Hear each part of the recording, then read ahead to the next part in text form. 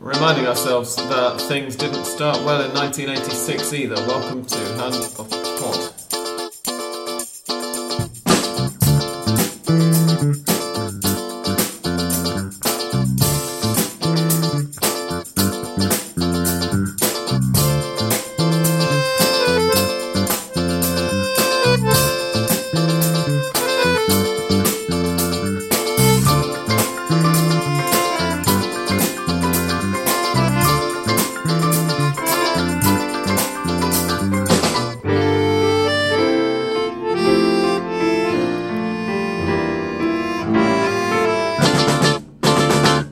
Ladies and gentlemen, boys and girls, welcome to episode, big breath, drumroll, 299 of Hand of Pod. I'm Sam Kelly and I'm joined this week by English Dan. Hello and welcome to number 299. In his living room, as you'll be able to have worked out if you've got really sensitive ears and can hear the difference between the two. It is audible when I'm editing anyway. And Andres. Hello and welcome to English Dan's living room. Helgi would have been delighted to join us this week again after making his debut last week as our Icelandic correspondent, but he plays football on Tuesday evenings and we were not able in the end to record on Wednesday. I did suggest recording on Wednesday, and then after Dan said that he could do Tuesday, I remembered that I couldn't really do Wednesday anyway because I'm going to a friend's house to get drunk tomorrow afternoon. There we go. So yeah, because it's a national holiday, not because I'm alcoholic. Thanks God he couldn't come because Iceland and football now is not a good idea. No. Indeed. But Helgi will hopefully be joining us again at the end of the group stage when we hope to be commenting on Argentina and Iceland getting through the groups together. Maybe, but we'll see. No promises at the moment, but that's what we're hoping to do. I'll settle for one of them, to be honest. Let's yes. see. No, I mean, so would we, but yeah. It'd be nice. Especially given that I don't know any Nigerians or any Croatians living in Buenos Aires. So we do have if it could be an Icelandic, then that would be ideal. We do have one of Nigerian heritage, but he's not in Argentina at the moment. No, indeed, and hopefully he will be on at some point. Yes. He's coming back to Argentina, right? Yes, he's still under contract. Super, good, glad to hear it. All will be revealed if you haven't already worked out who we're talking about. You might have done if you've listened to previous episodes and have a good memory. Anyway, Argentina versus Iceland. It wasn't very good, was it? It wasn't, no, but I don't think any of us were really that shocked, to be honest. It was a game where Argentina always knew they were going to be up against a brick wall. Iceland showed essentially what their game plan is at these finals back in 2016. They defend in numbers, they defend ferociously, and they defend very well. Very cleanly, they don't resort to these niggling fouls like a lot of teams who park the bus, let's say, do. They invited Argentina to give them their best for everything, and Argentina's best wasn't enough. We can discuss why that was, whether it's tactics, whether it was a lack of preparation. Obviously, I'm sure my colleagues have been covering it on the last couple of pods. I haven't been able to make that Argentina's World Cup preparations were less than ideal. They didn't look particularly comfortable again on the field with the tactical lineup, which had been worked on quite a lot in the days coming up to the game. But obviously, there's no substitute for the big match, for match experience. Plus, of course, we have to say that Lionel Messi is awful and should probably go and play for Catalonia. Yeah, he's going to be stripped of his citizenship at the next opportunity. Along with Sampaoli, I believe, which was what Diego Maradona was proposing after the game. Yeah, I think that somebody needed to point out to Diego Maradona that Argentina haven't actually been eliminated yet, because he reacted in manners that suggest that he thinks that suggest he's forgotten how the World Cup works. You would expect him, of all people, to have a rough idea. Well, he's been at a few, yeah. You think he'd know by now. But here we are. Well, as well as playing for Catalonia, he could also get another woman in Catalonia.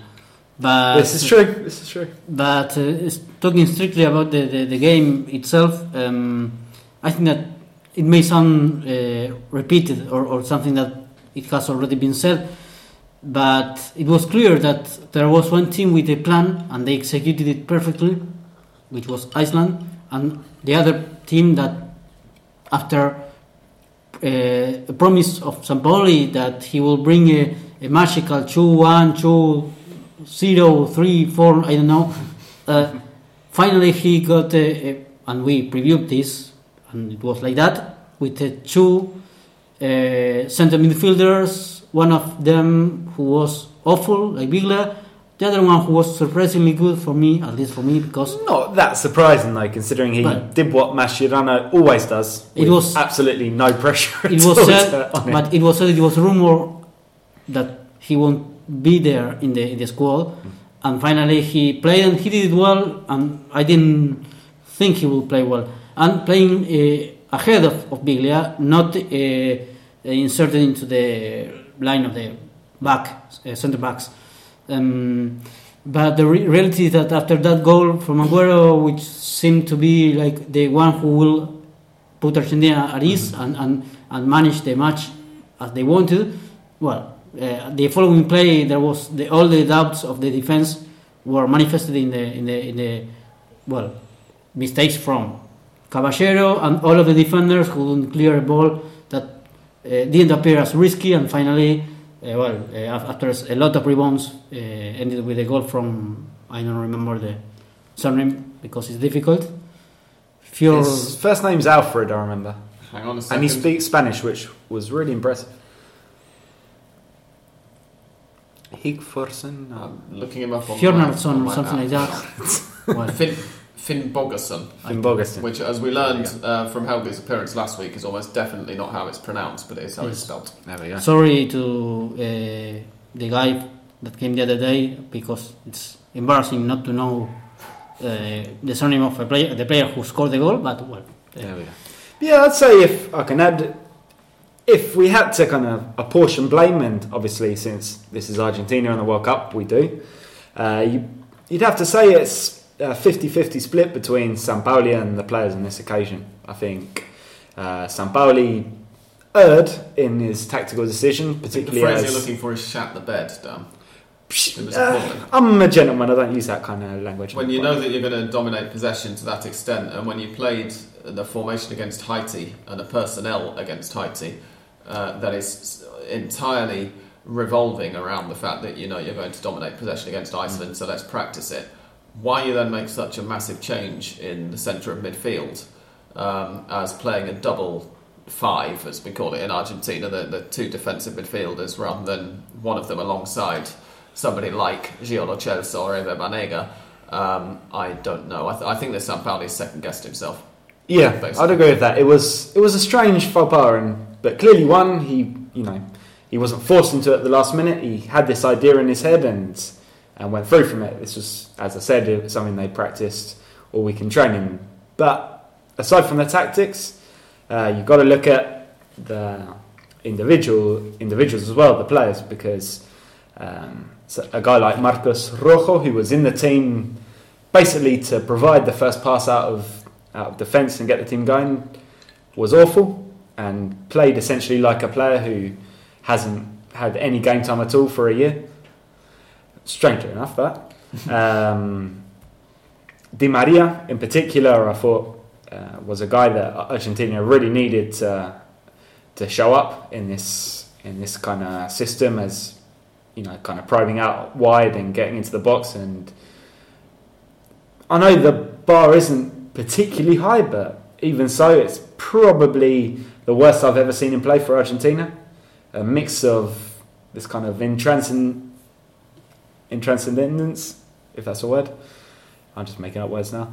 And when he did get the ball, the usual stuff from Di Maria, crosses into defenders' legs, crosses that go long, crosses that shouldn't have been played in the first place, because all of Iceland players were about 7 feet tall, and if you've got Messi and Agüero in the box, they're not going to win it in the air. I think it's as old as football. This of a team being all of their men in their box, and the other team that can't break that defense. And it's very, very well. Of course, it's easy to say, not to make or to try to move yourself to open that defense.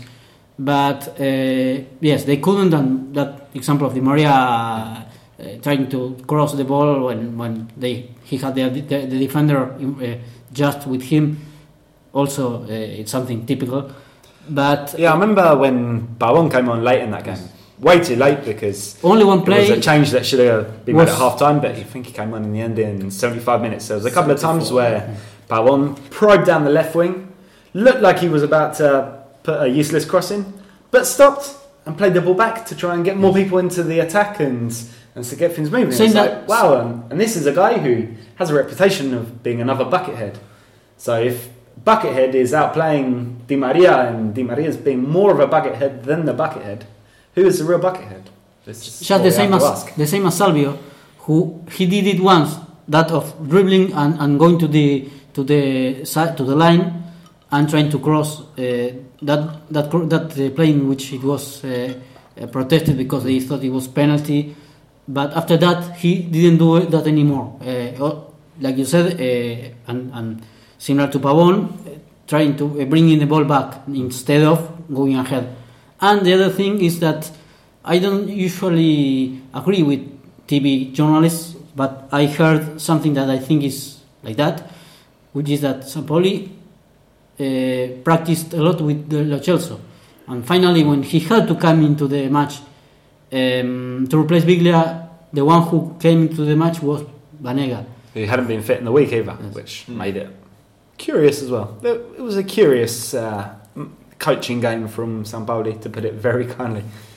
Yeah, I just, as I said, I think he's been second guessing himself because he's not had the opportunity to get exactly the squad that he's wanted all the way through his year in charge of the national team so far, and because of the pressures of the qualifying that he came in with. The results were more important than performances early on, and it's sort of it's a bit weird. It's as if that comment that he made after the Haiti friendly about how Iceland are going to play a very similar game to Haiti, it's as if somebody had afterwards pointed out to him, actually, Iceland are quite a bit better than Haiti, and he started going, oh, well, maybe that means I should do this instead. And he's kind of, he wasn't managing from his convictions, I don't think, given what we saw of particularly his Universidad de Chile and Chile teams. It didn't look like a Sampaoli team to me, but then Argentina haven't looked like a Sampaoli team particularly. No, and it was a strange reading of the game beforehand as well, because I think anyone who's seen Iceland knows they like to attack with these diagonal balls put towards the corner flag, get forward, very direct, and that wasn't a team that Sampaoli set up to stop. You can't say it was because he didn't have any intention of stopping them just to outscore them, because clearly he did have intention of stopping them, but just in the wrong way. He had two very defensive central midfielders there who were pretty much passengers the whole game, watching these long balls fly over their heads while the defence creaked a fair bit, unfortunately. Yeah. And then in the second half, just not really doing very much at all, because Iceland were quite happy to take the point. Indeed. And didn't really... partly through their own choice and partly because Argentina, it has to be said, in some respects were good. They dominated possession, if nothing else. Iceland was struggling to get out of their half, but it was... And I think he also made mistakes talking. Of course, it's easy to say it now that Argentina couldn't defeat Iceland, but apart from that phrase that you mentioned, that he thought that Iceland would be similar to Haiti, finally it was proved that they weren't the same team or similar teams. Apart from that, when he said that this will be the team of Messi, that was another big mistake, because if you think like that and say that, you are putting their players behind Messi, and if the players think that Messi is the best and he can solve all of the problems, if you say that, they will think it even more. And Messi was down the other day, missing a penalty, not playing his best game. And so what are you going to do when this happens? Nothing, because Messi appears to be the one who saves Argentina, and if he's not in his day, this is it's something that one of the journalists who I occasionally refer to as a friend of Hand of Pod, although he's never been on, Ezequiel Fernandez Mors, has mentioned a few times in his columns. He calls it the desmedida respeto, the unmeasured or the disproportionate respect that Sampaoli seems to have for Messi. I mean, obviously, all Argentina managers during Lionel Messi's playing career have seen him as the key member of the team and have tried to build the team up in various different ways in order to get the best out of Messi or in order to take advantage of Messi's gifts. And you have to do that. But Sampaoli seems to be doing it in such a way that, as you say, he's kind of convinced everybody else in the team that they're not that good. Whereas, at least with the previous managers, it was this kind of, they'd be standing around sometimes and waiting for Lionel to sort it all out for them. But you got the impression, well, this isn't what the managers told them to do, clearly. And at the moment, I'm always thinking, it can't be what the managers told them to do. But given the stuff that he says all the time, whenever he goes into a press conference, it kind of feels like it is. It's bizarre.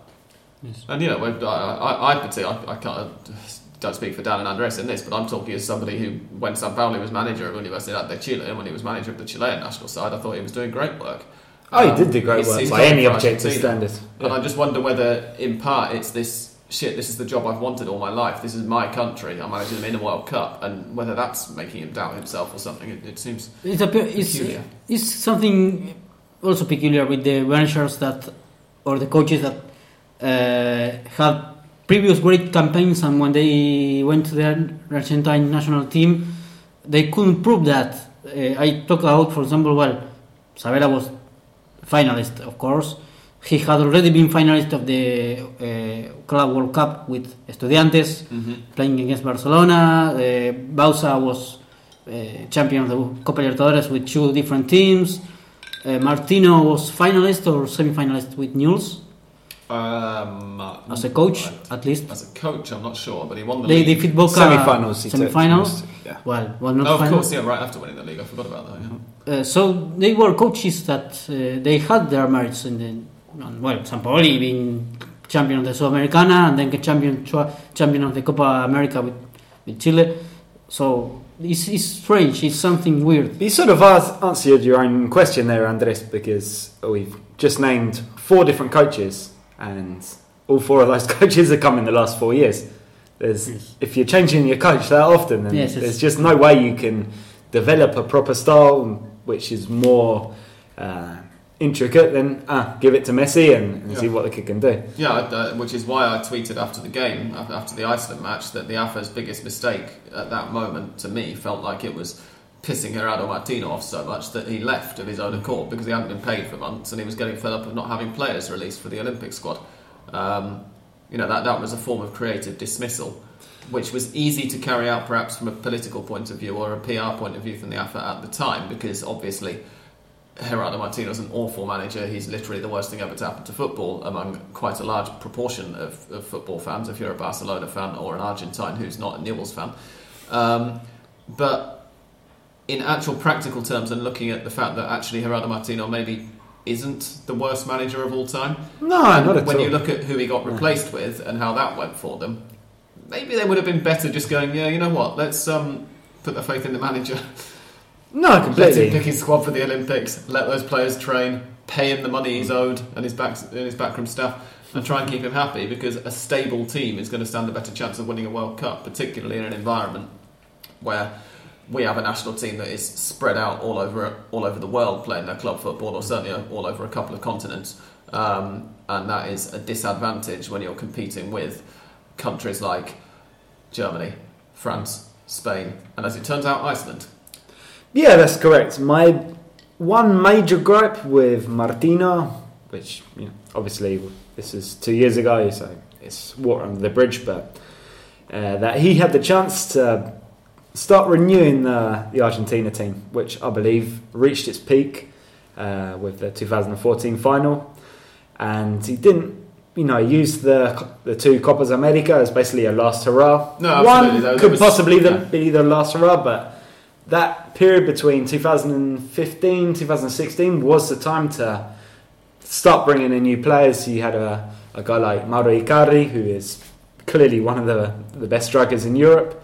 He'd made a single appearance for Argentina at the end of 2013 in a dead rubber qualification match, and then just disappeared off the face of the earth, neither Sabella nor Martino nor Bausa, and for that matter, took him into account again. A guy like Lo Celso wasn't considered by Martino.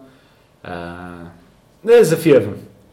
We were just overlooked, and it feels like Sampaoli wants to do this, but he's kind of caught between a rock and a hard place, because he wants to renew the squad, but he has no time to do it. He has to kind of stick with this base of players who were great in 2014. They battled to the final, but it's 4 years ago, and 4 years ago is a pretty long time in football. Yeah, absolutely. As we saw from Germany, particularly, I think I've posted occasionally on a football forum where one of the users after the Mexico-Germany match said that this World Cup feels like it's 4 years too late and 4 years too early for Germany. And I think that in a way you could say something similar about Argentina, perhaps, with the added. But the players could be there. That's about who the manager's been over that period of time. But yeah, I mean, it's obviously Martino wasn't without his problems as well. But I just feel like a bit of extra solidity in that position and a bit of continuity would have probably seen them through, because he had also got them to 2 consecutive finals. And okay, they probably deserved to lose the first one, but they were unfortunate to lose the second one, if I've got that the right way around. They kind of blended into one. It might be the other way around. I think both of them they could have won, right? Well, they both went to penalties, so in that respect, yes. But as I remember it, there was one of them in which Chile were clearly the better side, and there was one of them in which Argentina were clearly the better side. Was the 2015 one when Marcos Rojo got sent off, and that kind of knocked him out of whack? Can't remember. I think it was one of them. Someone got sent off anyway. And I think it was Marcos Rojo. Another reason why he shouldn't be anywhere near this team. But who would you bring in? You know, we said before the tournament that there wasn't really anybody in the squad who we thought didn't really deserve to be there, and there wasn't anybody who wasn't in the squad who we would have brought in. And no, I think part of that was the fact that there simply aren't very many options in certain positions. I think, of course, if he hadn't got injured, Emmanuel Mamana would have been a big shout for this World Cup. Or Ezequiel Garay, given that stuff about him asking not to be called up was apparently complete rubbish. I don't know, Garay's a name that always seems to spat up on Twitter, but someone like no one in the Argentina team mentions him. He's never been taken into account, so there's definitely some reason why he's not in the team. That's not down to his form. The final in which Rojo was sent off was the 2016 one, by the way, just before half-time. Lovely stuff. Oh, and I've forgotten that Marcelo Diaz was also sent off for Chile in that final. Yeah, I think Diaz went first, Argentina had the advantage, and then Rojo got himself idiotically sent off, if I remember the chronology correctly. You do. Excellent. That's what I'd like to hear. Anyway. Should we talk a bit about Argentina-Croatia? Or we could, couldn't we? There are plans being made. Some of them, to me, in a way, feel a little bit like Sampaoli might have gone, basically listened to what I was saying a few minutes ago and gone, yeah, maybe I should play with my convictions. First of all, they're moving to the back 3. First of all, go on, Dan. Could I pose a question to you two fine gentlemen as Argentina fans, I'm assuming, and as River fans? You can. If Franco Armani doesn't start the game against Croatia, does Sampaoli deserve to be publicly horsewhipped? I have given my opinion to this in response to that question on Twitter and also on Hand the Pod Extra, which went up on whenever it was on Sunday night for our Patreon followers. Thank you very much, by the way, for being a Patreon follower if you are one. And if you're not, then get over to Patreon. That's patreon.com/handthepod. I promise you I didn't ask Dan to ask this question, but it is a good opportunity to plug it, so why not? But I think that if I was Sampaoli right now, I don't know what I'd do.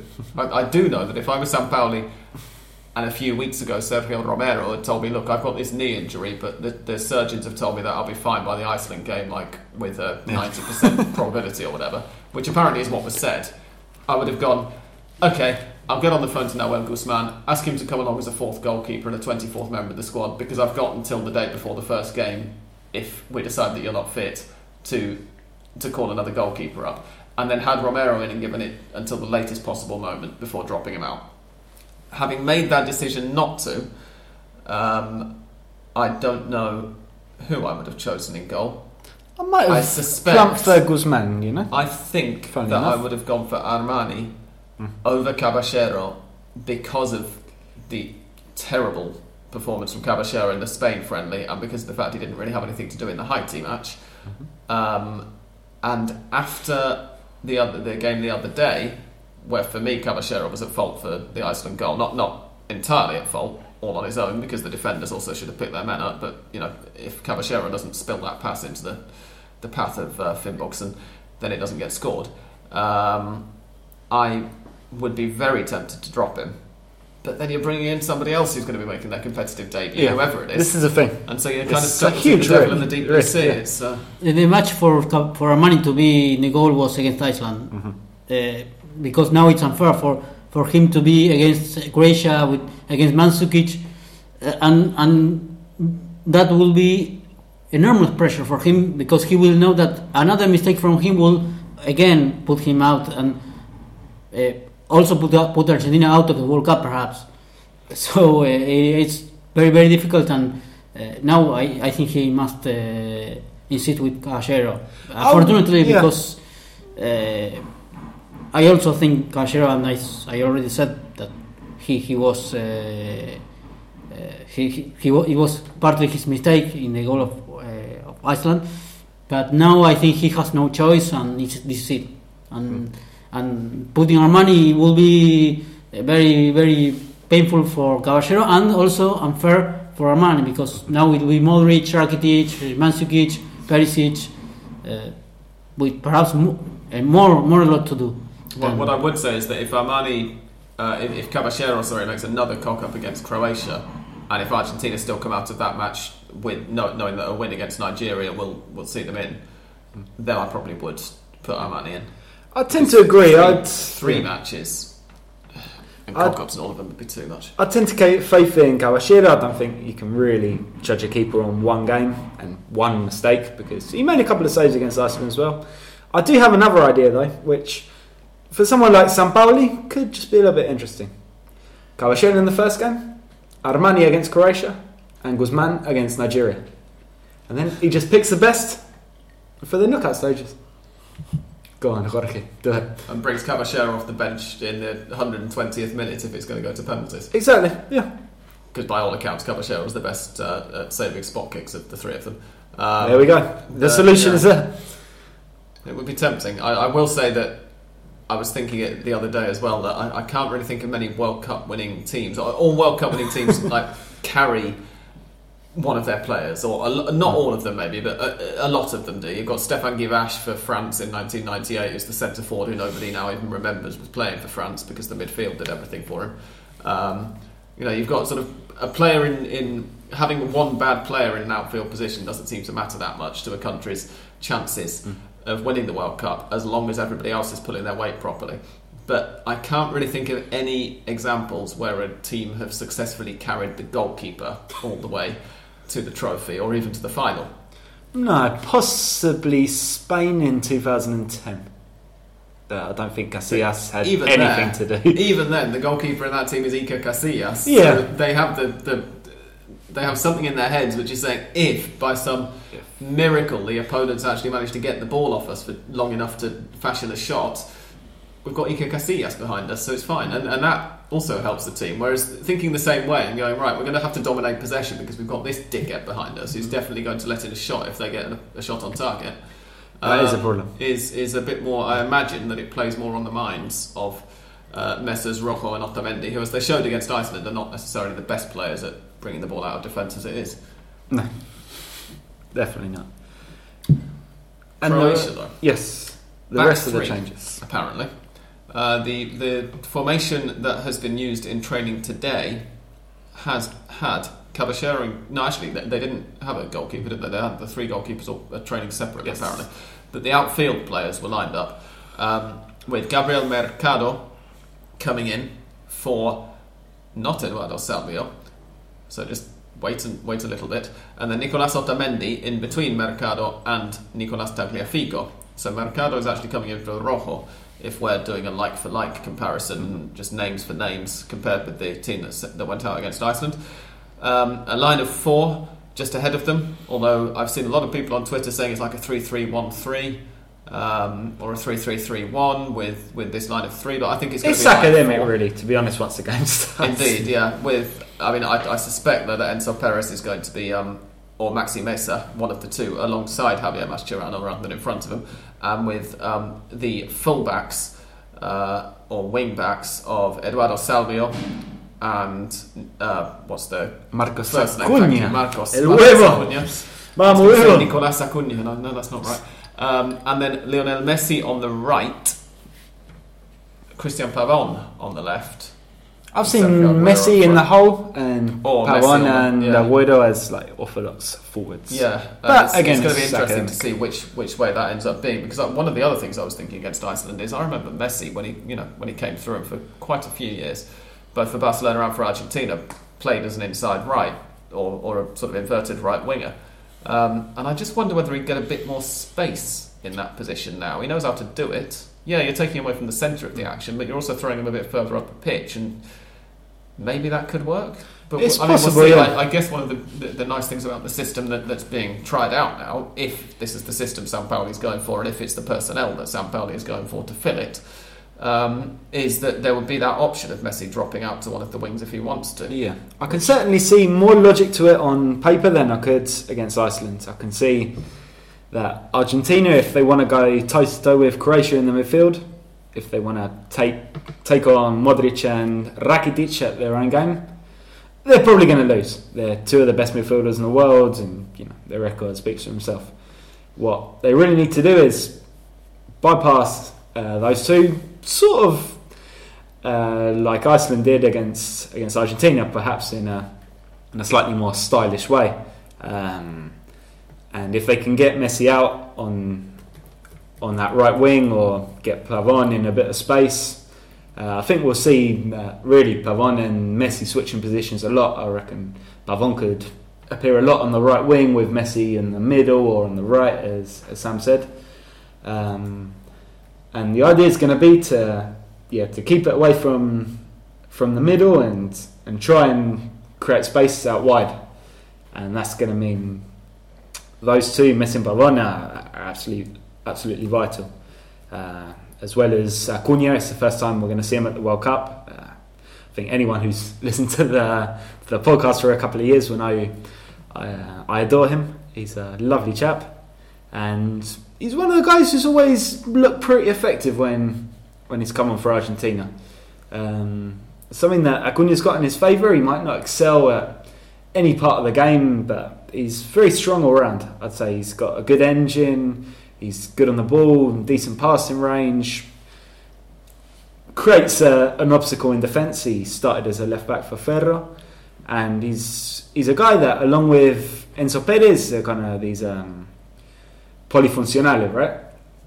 Guys who can come into the team and Multifunctional. yes. Or mixed. I just like the sound of polyfuncional, so I decided not to translate it. Oh, I like the sound of it. I'm translating it because a lot of our listeners don't speak Spanish. So, I know. I was counting on your translation, Sam.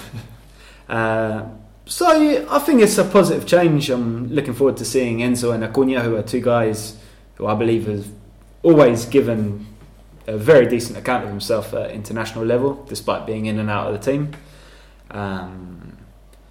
And yeah, obviously, probably about 5 minutes into the Croatia game, I'm going to be screaming at them for not doing what they're supposed to, but it's purely on paper and how this game's kind of mapping out from what Sampaoli has in store.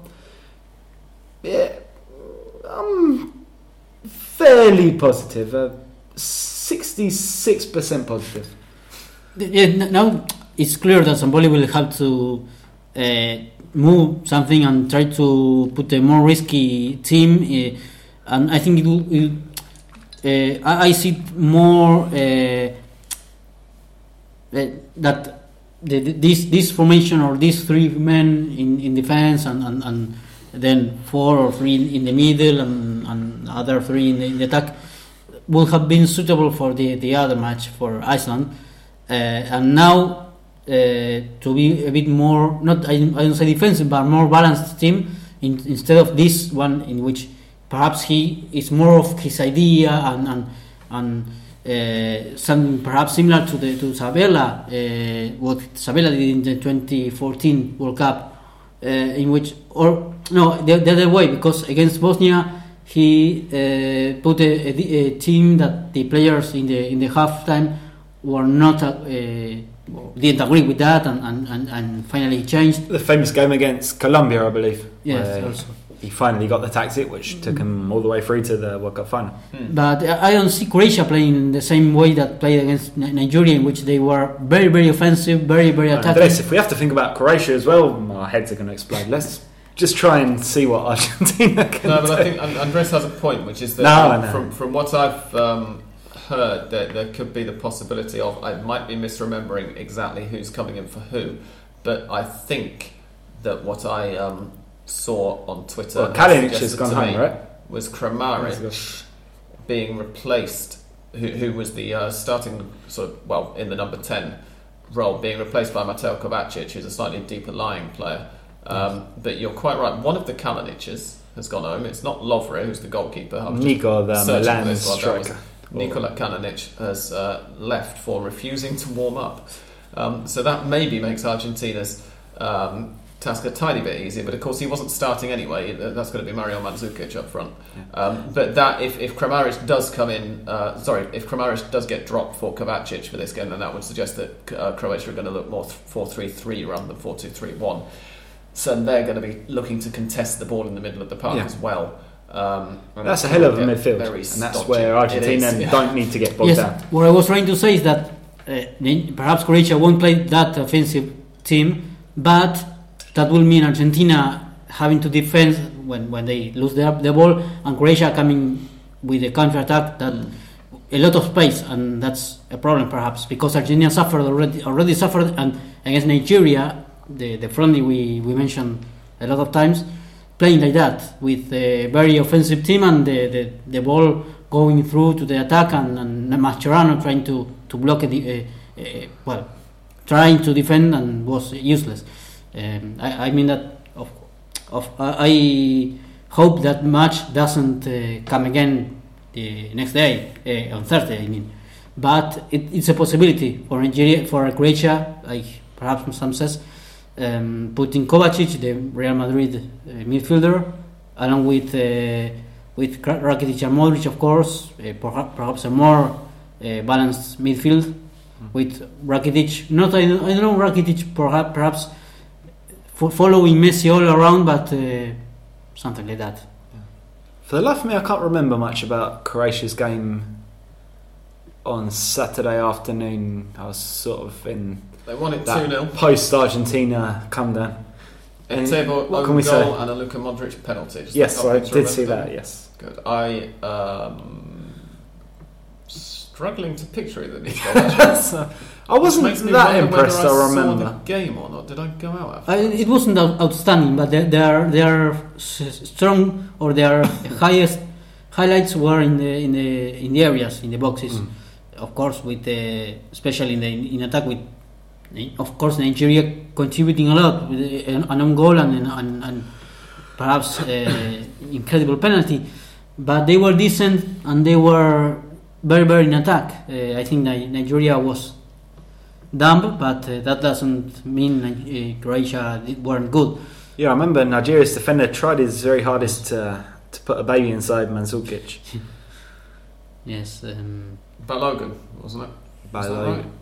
Rings a bell, yes. Leon Balogun, the light-skinned chap, I think, at centre-back. Yeah, I'm looking at this and trying to remember. I think I only saw the second half of this one. I can't remember why I missed the first. But yeah. The first one was with the own goal. It was headed by, I think it was Kramaric, and the defender finally introduced it into the net. But for Argentina will be, of course, a match. It's a match in which they will be their own rivals, since the match they had already played against Iceland, and then against Croatia. But first of all, it will be a match in which they will have to find themselves and try to, of course, recover confidence, because I think that's the more difficult part to start with. Yeah, it is. It's one that I can kind of see going either way. I can, on the one hand, I can see Argentina barely scrambling a result and looking really awful, and on the other, I can. And there are people saying at that the World Cup and with the narrative and stuff, I always kind of think that there's always the chance that this might be the game where it clicks and that this is where we get excited, but it doesn't seem particularly close to happening this time around. There are people that see Argentina so down that even I think there is a question about this, that they don't see a bad result as a draw as a bad result, providing that they then have to beat Nigeria and they could advance as seconds with 5 points, but that is something that has to do with of course not being very confident. If you think, well, it's a draw, it's not a bad result, well, yeah, indeed, and you also end up perhaps ignoring the mathematics of the group at that point as well. But that's a perfect opportunity, Andres, the segue that you provided, to saying we do have some listeners' questions, and we're going to answer them after this theme music and after refilling our glasses, so don't go away.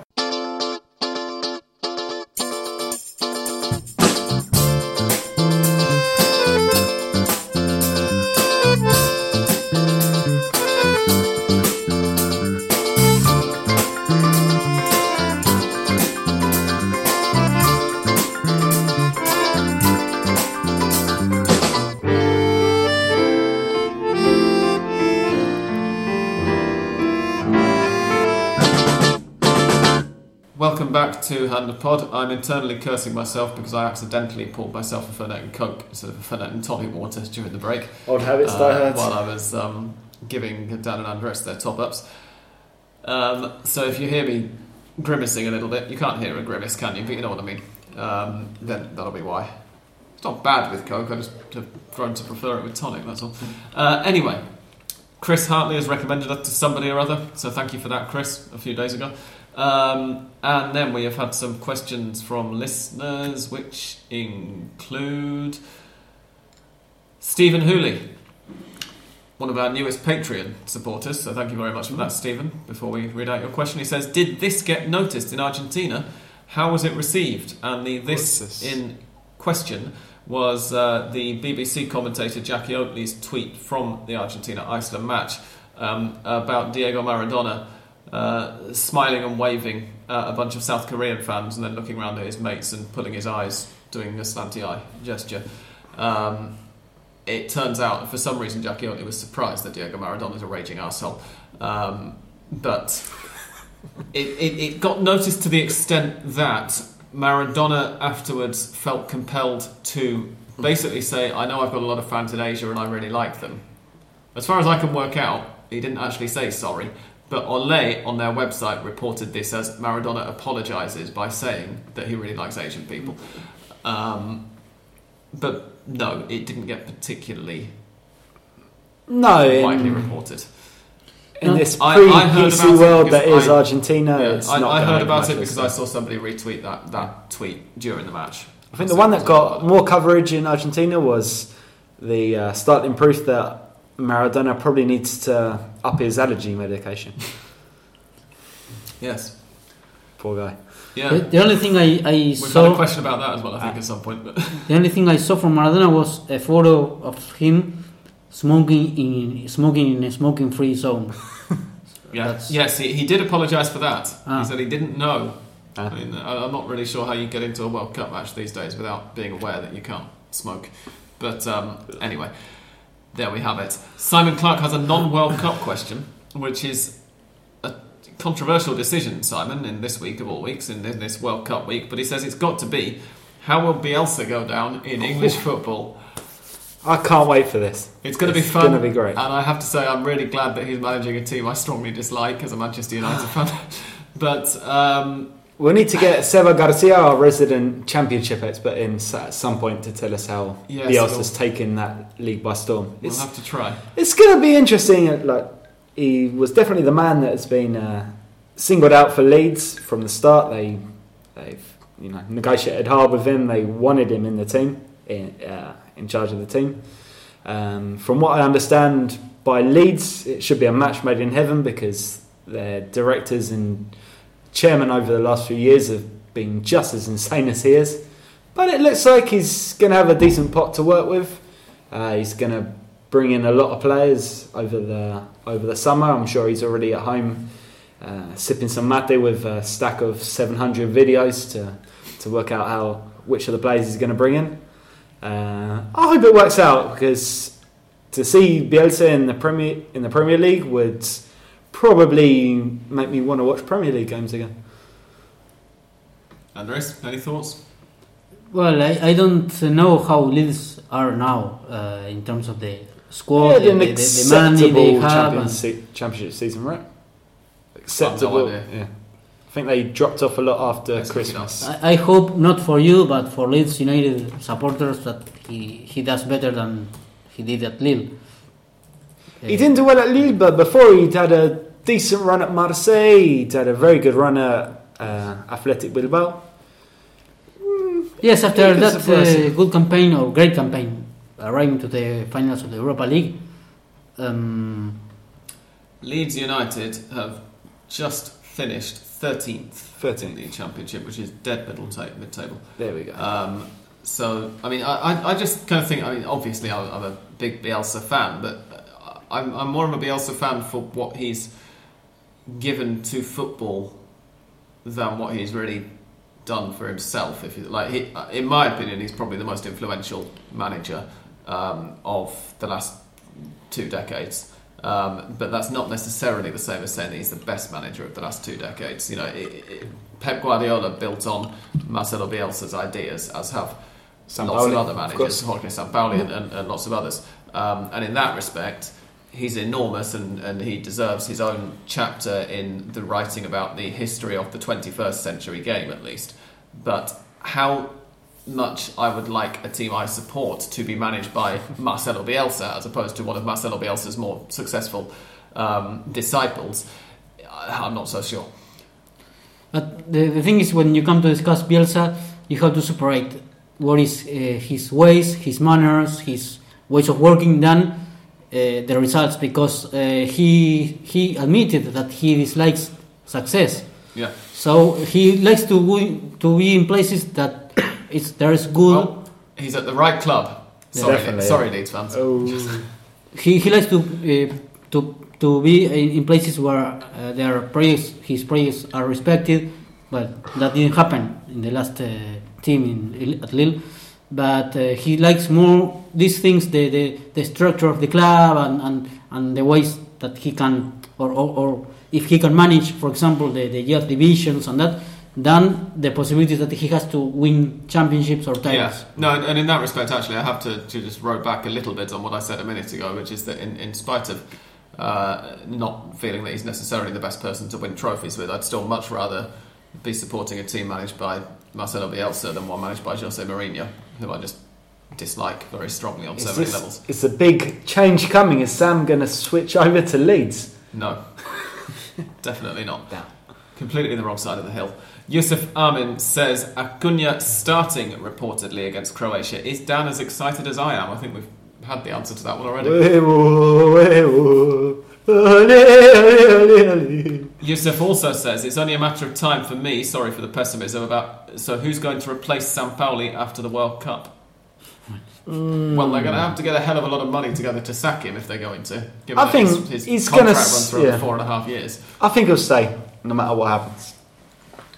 If they do end up going out in the group stage, I think it's going to be a very interesting decision to make. But if they make the quarters, then certainly I think his job's safe. Yeah, I can't see him getting rid of Sampaoli, even if they go out in the groups. Yeah. I must say. I mean, as I say, it's going to be interesting to see whether they'll be able to afford to. It would definitely be the wrong decision to get rid of him. As for who will anyway, replace him. Providing there is something that is like that, well, that AFA says Sampaoli, okay, we will sack you, here is your money, and they really look for someone else. But what money are we talking about? They're already paying severance to coaches. Yeah. But imagine that happens. Well, there are not a lot of names. It's Simeone or Gallardo. And if it happened, I was going to say I would make Gallardo the quite heavy favourite, and even then they'd have to talk River into letting him go. But that he would be the obvious choice, in that the guys who are working in Europe are completely unaffordable. And Pochettino finally won't be in Real Madrid, but I don't see him now. If Madrid can't land Pochettino, Argentina got a snowflake's own chance in hell. Indeed. Paul Richardson says, has the hysteria settled down, if there is any, in Argentina after the 1-1 draw with Iceland, having now seen Brazil draw and Germany lose? It's still only game one. The fact that you're asking the question, Paul, betrays to me that you've never been to Argentina. There's no such thing as hysteria settling down in Argentina. That's not how this country rolls. But I do think this time there was a recognition that... especially, and with, obviously, it happened after the Spain-Portugal draw as well, but now that all of the first round of matches are completed, and England are the only title hopefuls to have actually managed to win their game. England title hopeful? Yeah, I'm just going to pause to allow the irony there to sink in. I was being sarcastic. But now that that's happened, there is a little bit of a recognition of... there are some people who are just like, right, we've still got a chance because everybody's shit. Which is my personal opinion. It's a tremendously entertaining World Cup, but I have yet to watch anybody and go, yep, this is a really good team. And there are also some people who are like, oh, okay, maybe it's not that bad. If Switzerland can draw with Brazil, if Mexico can beat Germany, of course, maybe. Of course, if Brazil will have won 3-0 against Switzerland, France will have been, they defeated Australia, but very narrowly. And if Colombia will have defeated Japan and Germany defeated Mexico, well, of course, for Argentina will be even heavier because they will be thinking, oh, all of the candidates have won and we haven't. But it's only, like, I know how to say premio consuelo. It's like consolation prize. Oh, yeah, consolation prize because they were awful anyway. Even when Germany was also not awful, because in the second half they were not lucky and they could have scored the equalizer at least. But that doesn't mean, we weren't so bad because Germany weren't able to score and Brazil were not that good. I think that's a consolation prize. And this is it. I don't know about you guys. I'm choosing to see the Iceland game as that lost pre-World Cup friendly. The warm-up, and I believe now we might just see what Argentina are capable of. It might be completely disastrous and even worse, but I think the Croatia match is going to be a better measure of what they can do. The players, Argentinian players, are thinking, well, if Russia can, we also can, because Russia have qualified to the round of 16 after winning their 2 games. Yeah, with only the help of a load of syringes and some brown envelopes. Wait, is this recording? Shit. No, I didn't say that. Let's get on the phone to Handapods, lawyers. If any Russian Football Federation or whatever you're called lawyers are listening to this, then that was a joke. Just ignore it. We love you really, Vladimir. Premio Consuelo sounds a bit like she could be the star of a Mexican telenovela, incidentally. Yes. I just thought it when Andres said it, but anyway. It's we'll see. Yeah. Stephen Ray has a related question, simple question. Is it must win or must not lose against Croatia? Must not lose, definitely. Absolutely must not lose, and if there's any way of doing it, then I would say must win as well, because after the performance in the friendly last November, I would not want to have to go into that match against Nigeria desperate for a win. If Argentina-Croatia finishes in a draw, then Croatia have 4 points, Argentina have 2, which means that if Iceland could get a win over Nigeria, they would be on 4. Then they'd be on 4 as well, and a draw between Croatia and Iceland would send it down to goal difference if Argentina would need to beat Nigeria as heavily as possible, wouldn't they? And I wouldn't want that to be the situation if I were Argentine going into that match, because Nigeria might have lost to Argentina in every World Cup game they've played. Well, sorry, they have lost to Argentina. There's no might talk about it. In every World Cup game they've played. But every time, and in the friendly as well, they always go at them. And Yes. this current Argentina team, on the one hand, I kind of think, well, the Croatia game could end up being a little bit easier because Croatia aren't going to sit back as much as Iceland did. They're going to open up more space. That's going to give Argentina a bit more space to attack. But it also could be, given how fragile the Argentine defence is, maybe it is the best way of doing it. Because it's one thing going, Argentina's attitude is, if you score 3, then we'll score 4. But actually, if Argentina manage to score 3, then they might let in 4 at the other end themselves.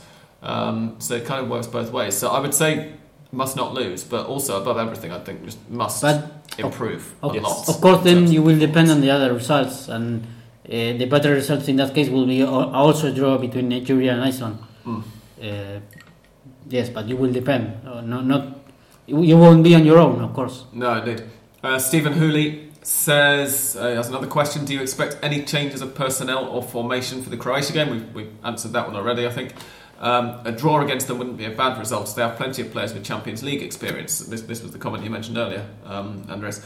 I think, I mean, on the one hand it wouldn't, but on the other, Argentina have got loads of players with Champions League experience as well. And it's not sort of... I don't think it would help them that much. As I say, it's definitely must not lose, again, to go over Stephen Ray's question, but I really think that they need a win.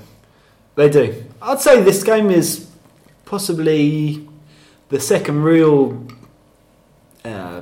big test we've had at this World Cup behind Spain and Portugal, where two very evenly matched teams are just going in and you can expect some fireworks. That's why I'm looking forward to it.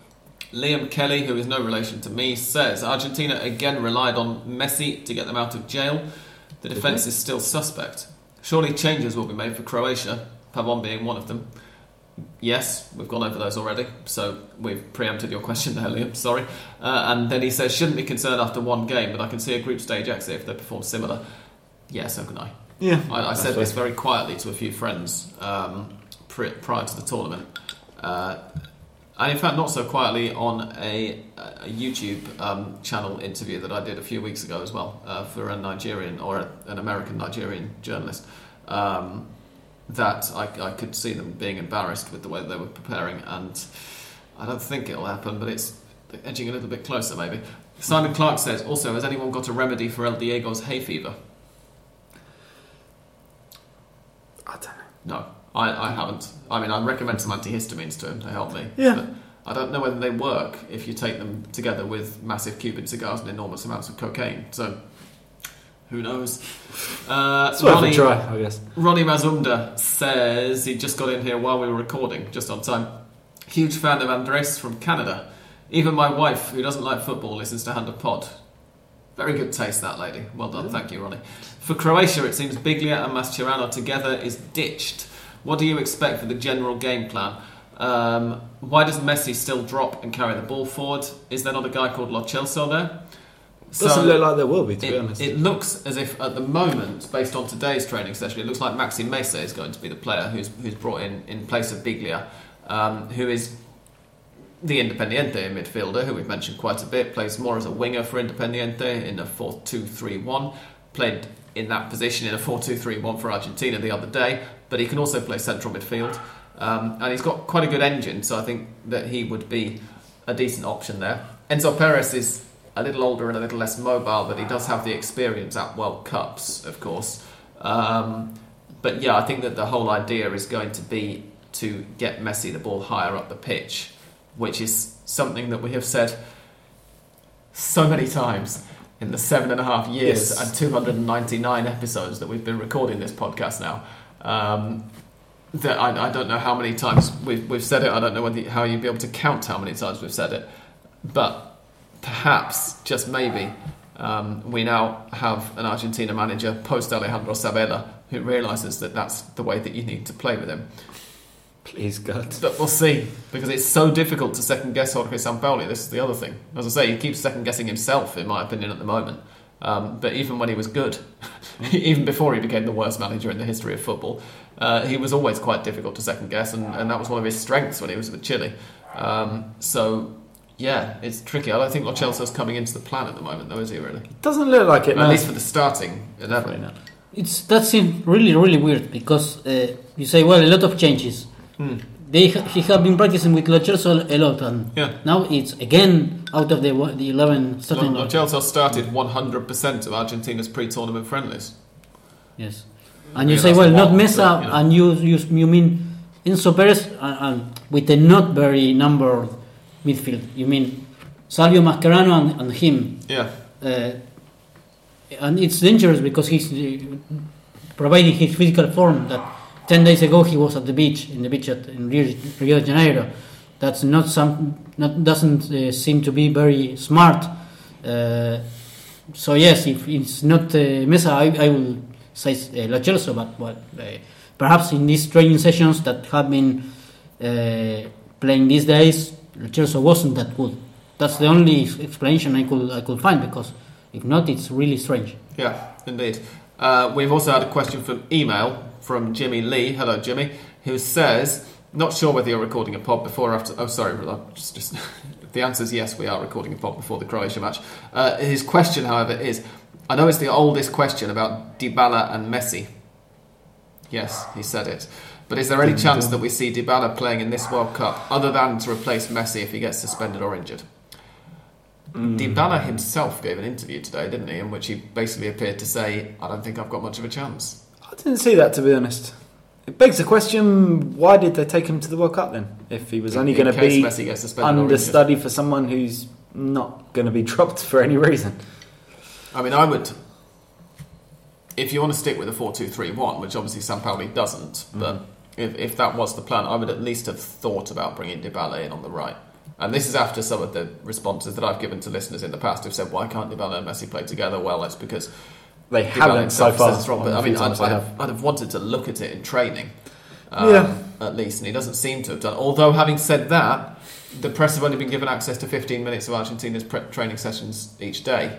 So, for all we know, Sampaoli is doing one thing in front of the cameras, and then once the press have all pissed off, is doing exactly the opposite, and is playing Willy Caballero up front and Franco Armani at right back or whatever. Is it very silly to say, why not Dybala at least to be a long distance shooter or medium distance? That's interesting. When Brazil scored against whoever it was they were playing, Switzerland.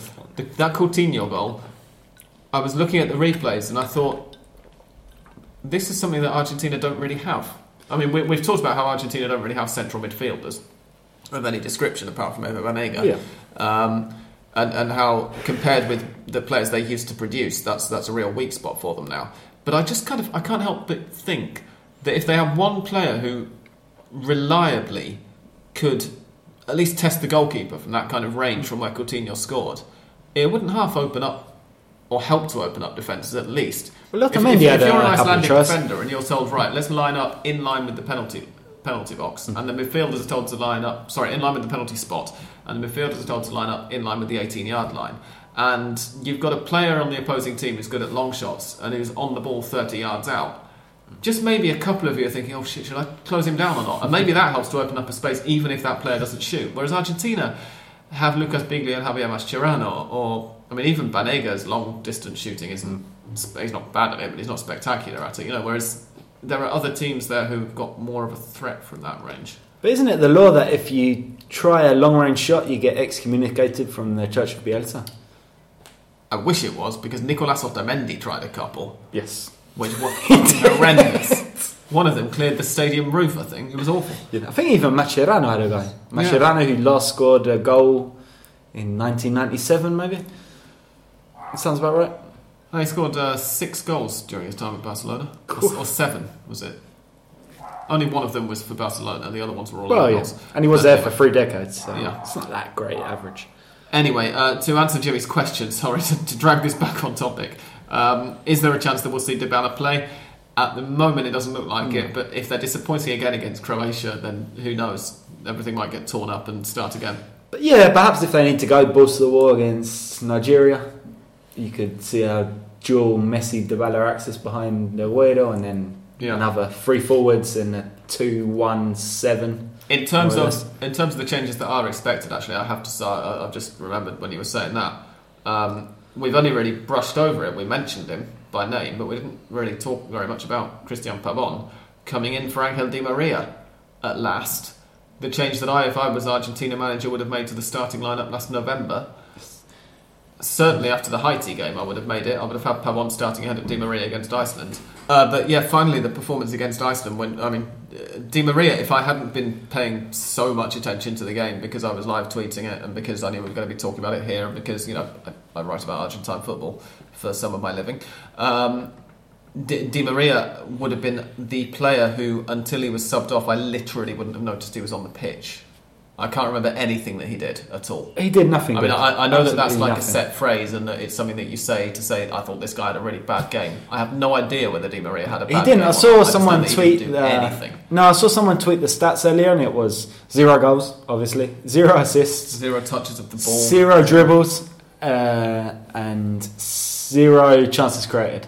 Yeah. Whereas Pavon, within 2 minutes of coming on, had set up a decent chance and then been hacked down for what should have been a penalty. Yes. Well, been tripped, sorry, not hacked down, but for what probably should have been a penalty, and wasn't. Yeah, the referee there said, well, I gave you a penalty, I won't give you 2. I think that's probably the case. Yeah. But, I'm glad for Pavon, obviously, as a River sympathiser. We're not supposed to say this, but I would have had Pavon in the starting lineup ahead of Di Maria anyway, and he's going to be, by all accounts, on Thursday. That's something strange, not strange, but that wouldn't have happened some time ago, which is that we are asking for the player that plays in the local, Argentina, and to quit the one who plays in Europe, which is strange now. Not strange now, but it would have been strange 2-3 years ago, I think. Yeah, exactly. It feels a bit weird for me to be saying it, but I think Pavon deserves it. And the other thing is that within a month or so of this World Cup ending, Pavon isn't going to be a player who's playing in the Argentine Super League. Yes, he's going to be one of the European. Boca are going to do everything they can to make that happen. 50 million release clause in the contract. Boca have just managed to screw up selling Lisandro Magashan for 9 million, though, haven't they? Apparently, they've got the track record. They're not very good at selling. That proves that they can't sell players they do want to sell. So how are they going to sell a player they don't want to sell? I read that he renewed the contract, but that doesn't mean that he won't be sold. Sorry, but yes, it won't be cheap, of course, because if Boca has a chance to win the Copa Libertadores with Pavon in their squad, yes. So it sounds that if he's sold, it will be. Not, I don't know if 50 million, but for a high sum of money. Yeah. And they'll do everything they can to delay it until December. It'll be what he's worth, in my opinion. I mean, we slagged him off for the first year or so of his first team career, but in the last 12 months, he has managed to... I don't know whether he's removed the bucket from his head, but he's cut a couple of eye holes in it, at least. And I think he's come on tremendously, especially just in the last 4 or 5 months, during Boca's title run. I've gone from being sceptical to being a big fan of him now. Weird as it feels to say it. I think those are all of the questions, gents. Should we chuck out a couple of predictions? Ooh. Do you want to do that? I don't want. If you want. When is the Nigeria game? What day of the week is it? Tuesday. Okay. So... might be able to squeeze a recording in. Well, this is what I'm trying to work out when we should record Pod 300, because Mondays aren't good for me.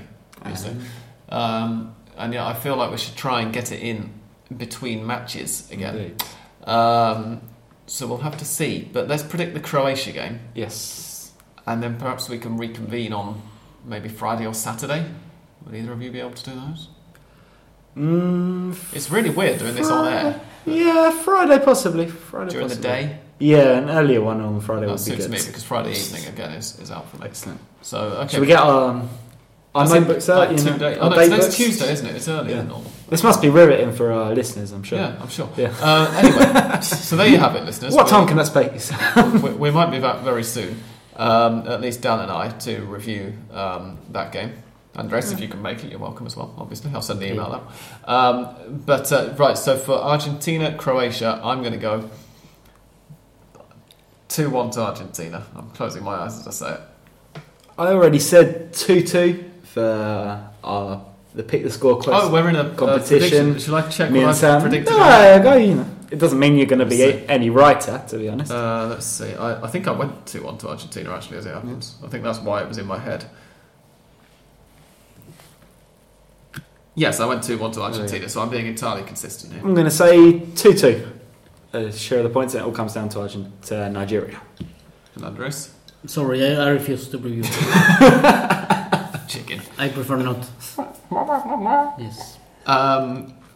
We're going to go away now. You'll hear from us again on Friday afternoon, hopefully talking about a thumping 5-0 victory for Argentina. I'm sure that's what will happen. We'll have to do it after the matches are finished, though. That's fine. And unless we can watch one while we're...